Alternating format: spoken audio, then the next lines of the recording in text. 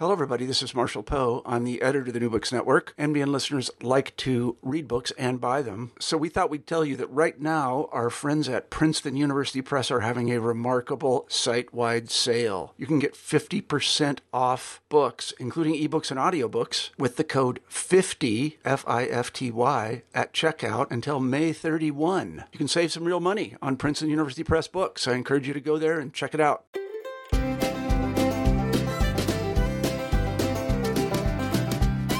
Hello, everybody, and welcome back to New Books in the American West, a podcast channel on the New Books Network. I'm Ryan Driscoll Tate, and our guest today is Saren Houston. She's an assistant professor of geography and international relations at Mount Holyoke College, and she's the author of a new book called Imagining Seattle: Social Values and Urban Governance. The book's out now through the University of Nebraska. Saren Houston, welcome to the show. Thank you so much. So, Saren, before we begin, why don't you just take a few minutes to tell listeners a little bit about yourself and how you became a geographer? Sure. I have a long-standing fascination with how people understand themselves in relationship to each other and to places. And I attribute much of this curiosity to growing up in rural northern Vermont, in a community where many people work with the land and through this engagement have cultivated a profound sense of community and place. I'm also endlessly interested in how the stories we tell can enable or constrain social change. So it's not surprising that I'm drawn to ethnographic research about narratives, people, and place. My pathway into the academic study of geography was largely happenstance, as I think is the case for many people. My first year at Dartmouth College, I took a physical geography course because the professor was a graduate school friend of a family friend, and the class fulfilled my science distribution requirement. And although physical geography didn't end up becoming my focus, I really loved learning about how geographers think. The concepts of space and place and scale, they just made so much sense to me. They provided language for my own interpretations of human-environment relations. And so my sophomore year in college, I declared my major in geography and enthusiastically dove in. Years later, once I decided to attend graduate school, I considered other fields, but found myself drawn back to geography. And I earned my master's at the University of Washington in Seattle and the PhD at Syracuse University. Now I am an assistant professor of geography and international relations at Mount Holyoke College in Massachusetts. So how did you come to write this book, Imagining Seattle? What was the inspiration behind it? Well, my research in the Pacific Northwest started with my master's thesis, which examined how mixed-race households in Tacoma, Washington, which is a city just south of Seattle, perform and perceive race and space. I was particularly interested in what I called spatial stories that the households shared as they navigated racialization and racism within their homes, their neighborhoods, their city, and their country. I learned volumes through this research about the many ways that race and space matter. And from that project was prompted to think more about the structural factors that influence experiences in and representations of places. And so this led me to thinking about placemaking and how institutions strive to actualize social values through particular policies, practices, or processes. And since I lived in Seattle during my master's research and consequently saw and heard a lot about how progressive the city was, it made sense to dig deeper into these themes for my dissertation. I knew I wanted to examine sustainability as a social value within Seattle city government because the messaging about Seattle as a leader in green was ubiquitous. And the focus in my book on the social values of creativity and social justice emerged primarily through interviewing city employees and community leaders, attending meetings and trainings, and spending hours in the municipal archives. And so through this research, I came into this focus on the translation of sustainability, creativity, and social justice from abstract value into tangible practice within Seattle's urban governance. And in terms of writing a book, that came about because an editor from the University of Nebraska Press reached out to me as I was just starting my fieldwork, actually, and asked if I'd be interested in turning my dissertation into a book. We kept in touch over the years, and he mentored me through the book proposal and contract process. So I spent a lot of time after the dissertation was done to refine it and revise it and further develop my ideas and to hopefully make the text more legible for a broader audience. And the outgrowth of all of that is Imagining Seattle. You know, since place is so important in this story, could you situate Seattle for our listeners in place and time within the context of this book? Absolutely. I'd like to do that in two primary ways. First, with some demographics, and then with a few narrative portraits from interviewees. So as many listeners probably know, Seattle is the largest city in Washington state. When I did my fieldwork there in 2009, the population was just over 600,000. By the 2018 census, the population of the city was nearly 745,000. The racial demographics have stayed relatively stable over the last decade, with about 69% of the residents self-identifying as white, 14% as Asian, 7% as Black, 6% as two or more races, and less than 1% as Indigenous and Pacific Islander. The median household income in Seattle was just over $66,000 when I did my fieldwork, and now that median household income is nearly $80,000. Home values have also followed a similar upward trend. In 2010, the median home value was $379,000. Now it is $713,000. Seattle is known as a well-educated city with over 60% of the population holding a bachelor's degree or higher. And just for comparison, about 30% of the population in the U.S. has a bachelor's degree or higher. So these numbers are certainly one way to situate Seattle. And I also think, though, the portraits that interviewees themselves painted about the place are quite illuminating. So, for example, when I asked Geneva, a longstanding city employee and self-identified person of color, what draws people to Seattle, she replied, quote, "We're the portal to Asia. We're also the Microsoft capital of the world. So it's a creative haven. It's gorgeous. And there are enough people of color here to make it interesting," end quote. Accenting some other facets of the city, Derek, a city employee who self-identified as white, stated, quote, "We don't really have a lot of poverty here. We have some poverty here, but it's not a crushing poverty like you have in other places. I would say it's actually relatively prosperous," end quote. And then Lance, who worked in economic development and self-identified as a Black man, summed up the economic status of Seattle much more bluntly. He said, quote, "Seattle is a rich town. It's got some of the largest corporations in the world here, some of the richest families in the world here," end quote. And tellingly, Lance also noted that the people of color who live in Seattle are usually, to use his words, upwardly mobile, middle-class people who speak big-time Caucasian and have relatively good rapport interracially. So Lance's reference to speaking big-time Caucasian signaled to me how whiteness shapes social power, codes, and relations in Seattle. So when I situate the city, I consider the stories that people tell about how they experience and imagine Seattle alongside the demographics of the place. Wow. There's so much to unpack there. So I want to start off with the idea of urban governance. It's in the subtitle of your book. Quickly for our listeners, what is urban governance and who's responsible for it? So following Gupta, Veris, and Jaffe in their book, Geographies of Urban Governance, I describe urban governance as the process of governing and managing urban space via distinct actors, networks, negotiations, and institutions. So with that in mind, I think about how power relations, formal and informal rules, decision-making, financing, how all of these come to bear in the practice of governing. Many different stakeholders participate in urban governance. My book focuses on city and county employees, community leaders, and people working in nonprofit and for-profit organizations. Urban governance is continuously unfolding. It's not a linear or singular process, and instead it's quite contested. So different fields tend to emphasize different aspects of urban governance, from the types of participation of residents to financial distributions to the cultures of decision-making. As a geographer, I paid particular attention to questions of place and scale and spatial relations as I sought to think through how abstract values assume materiality within Seattle. And then in response to the question, who is responsible for urban governance? Well, I mostly focus on city and county employees and how they govern and therefore constitute urban governance. More generally, I think my research underscores that we all make the city just as it makes us.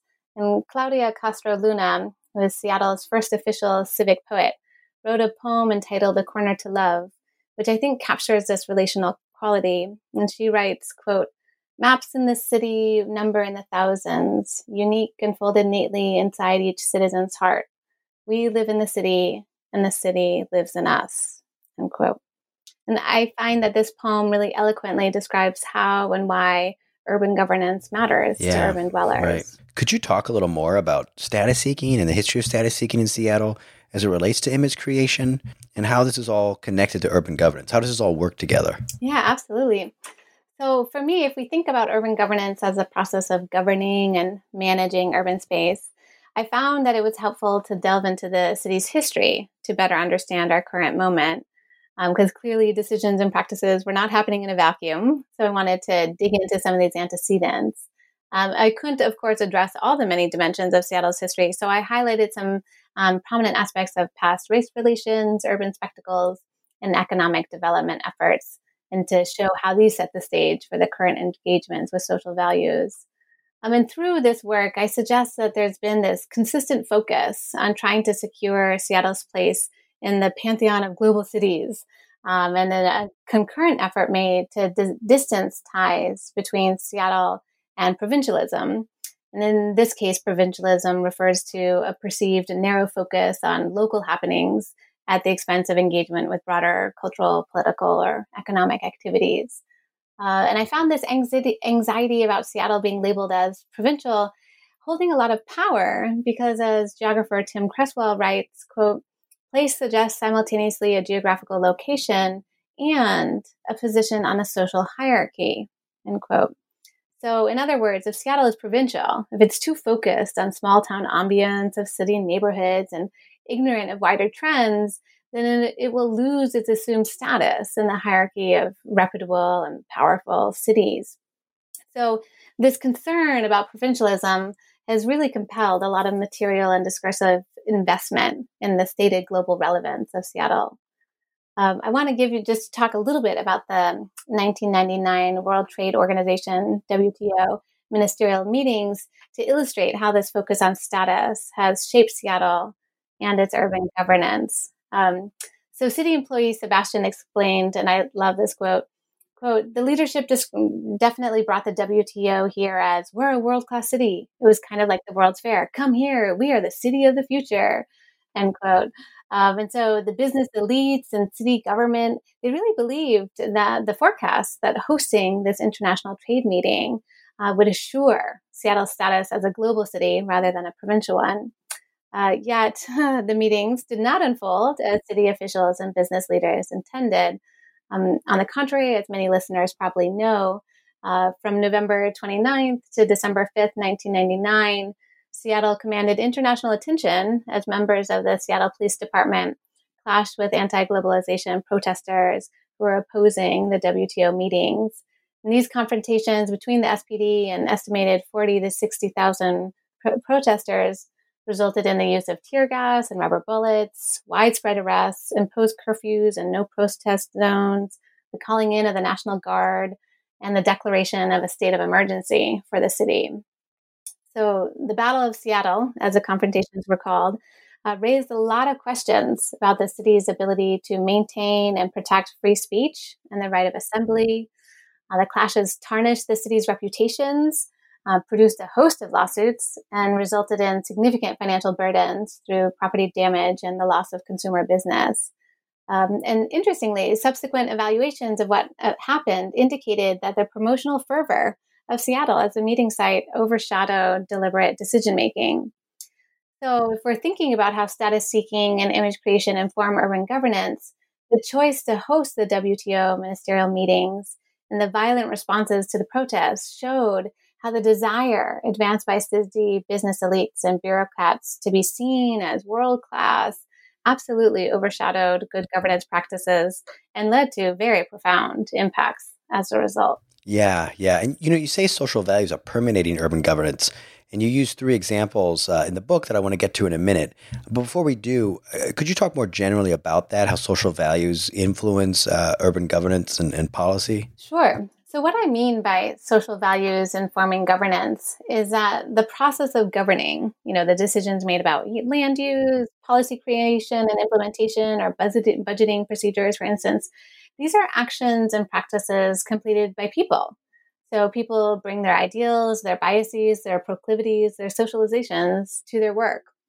So consequently, working to actualize social values such as sustainability, social justice, and creativity unfolds through this very human system of governing and is very much informed by human perspectives. And so this shows me that it's probably unsurprising that I found racism and classism embedded in the architecture of many of the programs and policies that I examined. And I wanted to draw attention to this because I find it detrimental when the naming of policies as progressive precludes us from critically examining the associated practices. And I also find that seemingly progressive policies can mask inequities. So they really demand our thoughtful analysis, in my view. And so when acknowledging how individuals shape the translation of social values from concept to practice within urban governance can help remake these processes and lead to closer alignment between the abstract and material values. And this speaks to a theory of change that city employee Sierra also describes. She said, quote, shifting us away from the idealized view that we have of ourselves to be one that takes into consideration the outcomes that we are creating as a community and as a city is vitally important. And then she continues, quote, it's not really trying to make people feel bad about being unaware Seattleites. It's to actually try to enliven or engage people, because the next part of the narrative is we could change this. You know, that thing, that vision in our head, that idea of who we are, we could actually be working to achieve that. Would you like to join us? Wouldn't that be exciting? End quote. I personally find such an approach to social change quite enlivening. And it is one that really centers this interweaving of values and governance. Yeah. Those are great quotes. And so I want to begin with sustainability, which is one of the social values you talk about in the book. What does sustainability look like in Seattle? What are the big initiatives that we should know about? So of the three social values that I analyzed, sustainability was the most visible one during my fieldwork and my years living in Seattle. It's cropped up in everything from the city brand of the Emerald City in 1982 to the pervasive promotional materials that highlight the lush biophysical landscape and the environmentalism of Seattleites. And I was not alone in noticing and, quite honestly, being drawn to the stated green identity and sustainability ethos of Seattle. Derek, a city employee, stated that Seattleites, quote, like that we are a green community. And then in another interview, county employee Emmy added that in the Seattle area, quote, if you're not on the green train, you're missing out, end quote. So, being green and sustainable is a significant part of Seattle's imaginative geographies. So within this context, I sought to understand how sustainability as a value translated into programs and projects. And I was drawn to two prominent endeavors that were happening during my fieldwork. And so specifically, I examined the Way to Go transportation initiative that encouraged families with at least 2 cars to give up 1 car for 6 weeks and track their transportation patterns. And the green fee debate, which emerged in response to a city council ordinance banning single-use plastic bags. And I analyzed these 2 examples to illustrate that the latent class privilege and logics of choice embedded in these endeavors help secure sustainability and greenness as classed aspirations in Seattle. And this was happening despite this kind of very seemingly progressive veneer of Way to Go and the green fee. And I do want to note, though, that there's been a lot of laudable evolution that has happened within the sustainability realm in Seattle's municipal government over the past 10 years.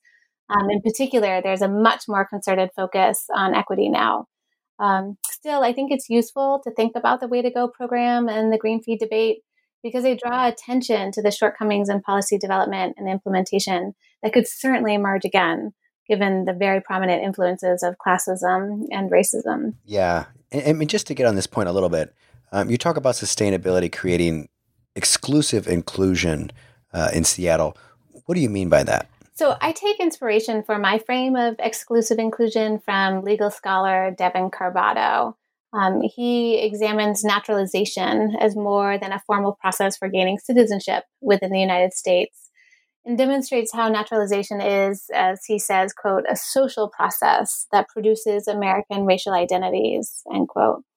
So in continuing on with that, he asserts that racism is an operative lens that determines belonging within the United States and that U.S. identity is consequently distinct from citizenship. So in teasing out this relationship between citizenship and identity, Carbato puts forward the idea of inclusive exclusion. And so he reads inclusion and exclusion as not opposites, but as entangled and mutually constitutive processes. And through this, Carbato shows that racial naturalization means that certain people are simultaneously included in the category of citizenship and excluded from U.S. identity, or vice versa, hence the inclusive exclusion. So I was really inspired with this idea and translating it into my work. I analyzed the exclusivity, meaning like sort of limited access to a select few, of inclusion within the normative discourses of sustainability and greenness in Seattle.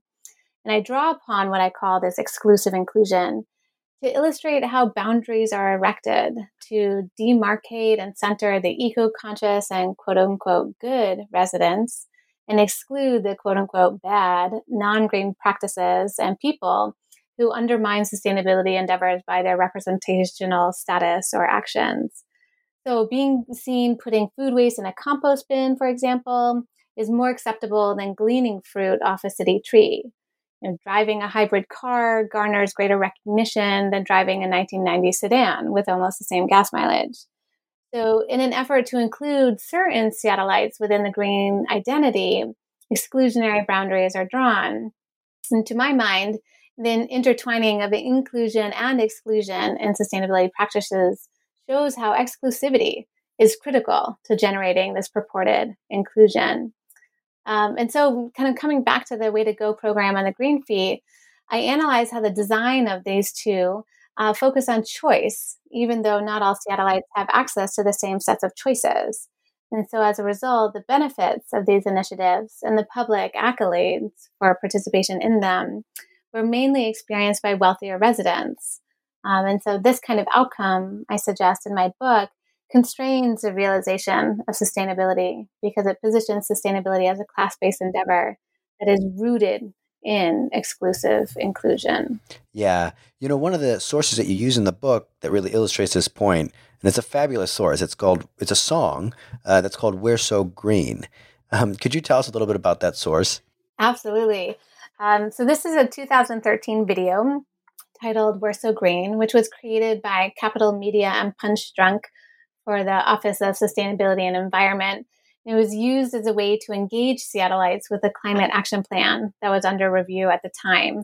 The video was meant to be an opportunity for people then to inspire people to write in and give their feedback on the climate action plan. At just over 2 minutes long, the video features a multi-age, multiracial cast and an array of iconic Seattle landscapes, including the skyline with the Space Needle and Mount Rainier, community gardens, the signature dark teal and yellow city buses. It's a cartoon, and it primarily extols Seattle's environmental accomplishments as evidence of the sustainability measures enacted by both individuals and policies. So, for example, the video uses audio like, quote, "We make use of the rain," mixed with visuals of residential rain barrels, or "We got it wired by using our wires," with images of electric buses. And practices and processes that are meant to demonstrate sustainability are also in the lyrics, such as we grow our own food, we recycle our trash, we plug in our car. And so through all of this, the video is promoting a familiar and purportedly shared green identity for Seattleites, and it's very much presented in a positive light. To the extent that there's lyrics like, quote, "We are Seattle and we're leading the change," which is kind of emphasizing this, what I see as a sort of exceptional and first-in-class kind of mentality about Seattle and its sustainability efforts. And so within also this promotional venue, I also focus in my analysis on lyrics like, quote, "It feels so good to be clean," which is a line accompanied by images of wind turbines and solar panels, suggesting a tie with, quote unquote, clean green energy. But this emphasis makes sense due to the broader focus on reducing greenhouse gas emissions within Seattle. Yet, given the racialized and classed histories of the environmental movement, the language of clean also draws forth associations with whiteness. And so, as you can tell, it's a short video, but there is a lot to unpack there. I highly encourage people to check it out. It's great for teaching with, too. It really draws forth this point about how sustainability is positioned as pertaining to only certain activities and actions that only certain people are doing, and very much sort of celebrates those folks and those activities. Yes, yeah. You provide an excellent analysis of it in the book. One of the other social values you talk about in the book and we've touched on it already, but I think that it deserves some time on its own, and that's creativity. Now, some of our listeners might be familiar with the idea of Seattle pitching itself as sort of a hub of, the quote unquote creative class. But could you talk a little bit more about how creativity plays into all of this? Well, so as you've already hinted, the primary public definition of creativity in Seattle stems from Richard Florida's concept of the creative class, and an economic class of people described by Florida as catalysts in urban economic transformation, because they supposedly intensify economic value through their creativity, their lifestyle choices, and their participation in the knowledge economy. According to local lore, former Seattle Mayor Greg Nickels was a charter member of the Richard Florida fan club. And it's also perhaps then unsurprising that when I asked a long-term city employee Geneva about why people like Seattle, she replied, well, Seattle is one of those Richard Florida cities. So within this context, I examined the social value of creativity as linked with economic development in three examples: a cultural district designation, a proposed revitalization plan for Southeast Seattle, and an equitable transit-oriented development project in Southeast Seattle. In these three examples, I consider how creativity assumes materiality when linked to people, products, and processes, and show that when creativity is enacted as a process, the potential for equitable outcomes increases. In contrast, when creativity is linked with people, as lauded in the creative class thesis put forward by Florida, we see the likely furthering of gentrification, as I demonstrate with the cultural district designation in the Capitol Hill neighborhood. And through my analysis of that designation, I show that commodifying artists and cultural organizations can set the stage for the translation of cultural capital into greater economic capital, but usually to the long-term detriment of artists and other current residents in a neighborhood. And then I shift into thinking about and examining creativity as linked to products, and show that this can contribute to the commodification of people as well. I discuss this in my analysis of a retail revitalization plan for Southeast Seattle. This plan primarily focused on leveraging the cultural and ethnic diversity of the area for retail development and marketing. The stated creative components of this economic development plan included providing passports for the local ethnic businesses and posting advertisements like, I slipped away to Mumbai for lunch today, and every Saturday morning, I go to Vietnam, all around Seattle. So in my analysis, I suggest that the passports and the advertisements contribute to an interpretation of residents and businesses in Southeast Seattle as exotic and perpetually foreign, a stance that affirms whiteness as the tacit norm. So this enactment of claimed creativity through the representation of people and businesses as products, I suggest, furthers racialized and class disparities. Implementing creativity as a social value in economic development through revamping processes, however, I suggest that this can produce more equitable results. And it demonstrates this through an examination of the recent Southeast Seattle Equitable Transit-Oriented Development Project. Equitable Transit-Oriented Development is also called ETOD. And ETOD, as people may know, offers a framework for including many different local residents and conceptualizing and implementing urban development around public transit hubs in order to produce greater equity. So the Southeast Seattle ETOD process is led by local residents. It includes local ownership and management of real estate. It centers upon inclusive decision-making, and it includes a multicultural center, which is designed to be the focal point for community activity and opportunity for the 8 largest ethnic and cultural groups living in Southeast Seattle. So what I found through my research is that the ETOD process demonstrates how using creativity to lay a different economic development foundation and decision-making structure can ultimately produce greater social, environmental, political, and economic returns. It also, importantly, may offer a forum for cultivating healing from potent legacies of disenfranchisement and exclusion. So just in summary through all this, including creativity within economic development makes a lot of sense. The point I emphasize, though, in my book is that it matters how we understand and leverage this social value. When creativity is hitched to certain people and products, the likelihood of perpetuating racialized and class inequities increases. When creativity is embedded within processes, however, I found that more equitable outcomes can arise. Yeah, yeah. And interestingly enough, the big social value that you talk about as having actually have been the most successful at turning abstract ideas into practice is social justice. How so? I mean, what's worked with that? Yeah. So, I was really inspired by the Race and Social Justice Initiative, the RSJI, and it became the focal point for my analysis of social justice in Seattle. So, the RSJI was launched in 2004. And while many cities have held dialogues about race and racism, Seattle is purportedly the first city government to tackle directly the systemic reproduction of racialized inequities and institutional racism through citywide capacity building, policy changes, shifts in departmental practices and expectations, and the implementation of equity filters. Significantly, the RSJI has persisted through different mayoral administrations and has become ever more embedded within Seattle's urban governance. So, due to all this, I found it a really useful site for examining where and how a municipal government understands and enacts social justice. So in my book, I discuss two primary facets that enable the RSJI to gain traction and to have impact. These are the structure of the initiative itself and specific policies and programs. In terms of structure, when I did my research, the RSJI employed a multi-tiered approach. This included a strategy team within the Office of Civil Rights that managed the initiative and provided citywide support, a 40-person strong core team made up of employees from throughout city government that planned and conducted capacity building exercises and shared information about new developments within city government, a sub-cabinet made up of department supervisors that offered leadership within departments, and a network of department-level change teams who further coordinated the development and realization of the RSJI. So this framework of strategy team, core team, sub-cabinet, and change teams facilitated the diffusion of the RSJI throughout Seattle city government, which is a large institution that comprises nearly 10,000 employees.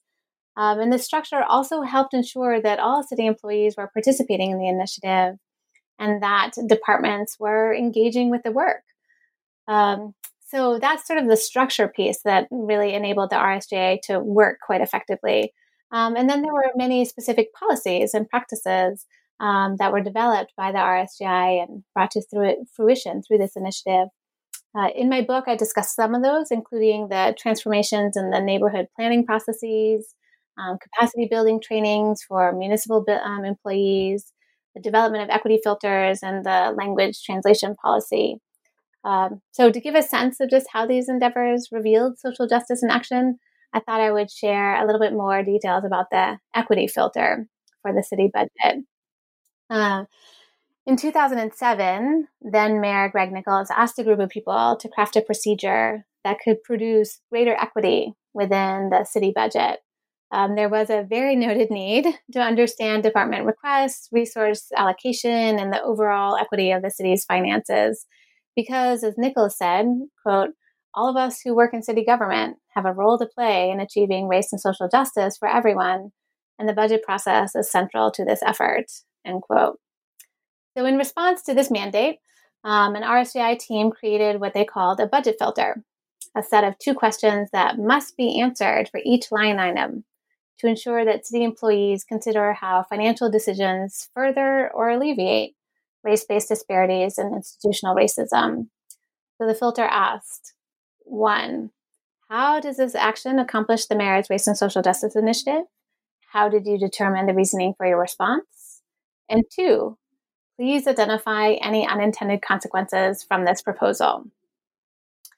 The RSJI core team then developed a toolkit to help people understand how to use and respond to this budget filter. The filter was first used in the 2008 budget rounds and actually continues to guide budget decisions now. The process for implementing the filter was not entirely seamless. As Lila, another city employee involved in this effort, shared with me that, quote, some of the budget analysts weren't as diligent. They were just, whatever in the first round of the budgeting. But notably, people paid attention when budgets were rejected and resources were not allocated as desired. when the filter questions were not answered. So to my mind, sort of shifting budgeting constitutes this venue to unsettle whiteness because resources were no longer principally allocated to the constituencies that advocated the most vocally or campaigned the most actively on their own behalf. Instead, resources are spent in ways that bring about greater equity for all residents of Seattle. So I, highlight this as a notable example of translating the value of social justice from concept into actual practice. So when you talk about unsettling whiteness just now, but also in the book, so what do you mean and how has that worked in practice in the city? Yeah, so I use the frame unsettling whiteness to underscore one key reason I think the RSJI has been particularly successful. And so in my research, unsettling whiteness refers to intentionally disrupting the normative power of whiteness, which reproduces racial hierarchies and develops systems, structures, and stances that principally benefit white people. The word unsettling further invokes the personal discomfort that many white people feel as their implicit power and privilege are identified and challenged. Recognition of individual complicity in systemic racism can be quite unsettling. And so I use this term unsettling to speak to the emotional responses Seattleites had as they realized the popular imaginative geographies of Seattle as a progressive city did not fully match up with lived realities. The impacts of racism are as profound and familiar in Seattle as they are in any other city, for instance. So altogether, what I was trying to capture in this phrase, unsettling whiteness, was both the structural practices undertaken through the RSJI to upend the centrality of whiteness within Seattle's urban governance and the challenges advanced by the RSJI to white fragility, which, as Robin DiAngelo explains, refers to white people's assumption and often expectation of racial comfort in all settings and the minimum tolerance for racial discomfort. So, but given how whiteness is built into the normative practices, policies, and procedures of daily life in the United States, unsettling whiteness has been quite crucial for actualizing the goals of the RSJI. As part of that, the RSJI does not blame current white individuals for the historical establishment of systemic racialized advantages.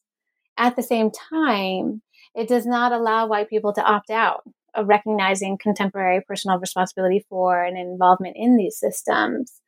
So through employing racial equity toolkits, building capacity within employees, focusing on cross-sector and cross-rank involvement, and foregrounding a systematic and systemic approach to racial equity, the RSJI was able to bring these principles into action. And so what I found was that city employees, they've become more educated about anti-racism and white privilege and structures of power, and have been very motivated and required to recraft urban governance through a racial justice and equity lens. And so these are some of the practical ways, along with the examples I just spoke about a moment ago, that the unsettling of whiteness has unfolded. And I just want to add that I suggest in my book that the context of institutional racism and legacies of persistent disparities mean that unsettling whiteness could have profound and positive impacts for cultivating social justice more generally, not only in Seattle. And of course, what that looked like would vary based on places and policy applications. But I think it's important to notice that through implementing practices for unsettling whiteness, the RSJA has been able to show how institutions can shift norms and push employees to evolve and grow, which thereby expands the experience of equity through and within urban governance. Right. Saren, one of the things I always like to ask people when they're working on a big project like this is, what surprised you the most? Well, admittedly, when I set out to conduct this ethnographic work with city government in Seattle, I anticipated a profound gulf between myself as an outsider and researcher and the people working within the system. I was very surprised, though, with how much I enjoyed interacting with and learning from city employees, and how I could actually easily envision myself as part of many departments. And in particular, as you probably can tell, I was deeply inspired by the level of thoughtfulness, intentionality, dedication, and commitment evident, especially with the people working in the social justice field. And the level of insight and discourse within many of the meetings and trainings and interviews surpassed anything I had encountered before in other places of work, and countered much of the literature about the lip service paid by institutions to social justice. So Of course, there is much more to do, and Seattle is by no means free of disparities and discrimination. I do just want to emphasize, though, that I interacted with people doing really serious work on this front in ways that still inspire and sustain me. Yeah, I mean, that's one of the great parts of the book, and I also think it's one of the great things you brought to this interview, right, is that, showing your interactions with people, that this is a very human story. So, Saren, we've taken up a lot of your time today, but before we go, I just have to ask, what are you working on next? Well, so for the past few years, alongside writing my book, I've been researching sanctuary social movements and policies in the United States with my team of undergraduate research assistants. So we've published articles and book chapters about the sanctuary social movement and sanctuary policies. We've also created a story map about these policies, and I'm currently working with an RA on an entry about the new sanctuary movement for the World Religions and Spirituality Project. I'm also in the early stages of a new project on climate change and human migration. I've had challenges accessing my intended field site, so that project is evolving. And within this shifting terrain, I'm really interested in the meaning and modes of knowledge production about these issues, how different people define and inhabit places experiencing the impacts of climate change, how cultural identities persist through time and space, and how responsibility in terms of climate change and resettlement is understood and enacted. So those are kind of the two primary sets of projects I'm working on right now. But if anyone's interested, I did just launch my own website, which is very exciting for me. And so people can learn more about my work, both my scholarship and as well as my teaching at SarenDHouston.com. That's SERINDHOUSTON, all lowercase.com. Excellent. So everyone go and check that out, SarenHouston.com. You can see more about her work there. Saren, thank you so much for joining us, and we really do hope to have you back again soon. Yeah, well, thank you so much, Brian, for the invitation and for your great questions. It was really wonderful talking with you today. Of course, and we'll catch up with you again soon, okay? Thank you. You too.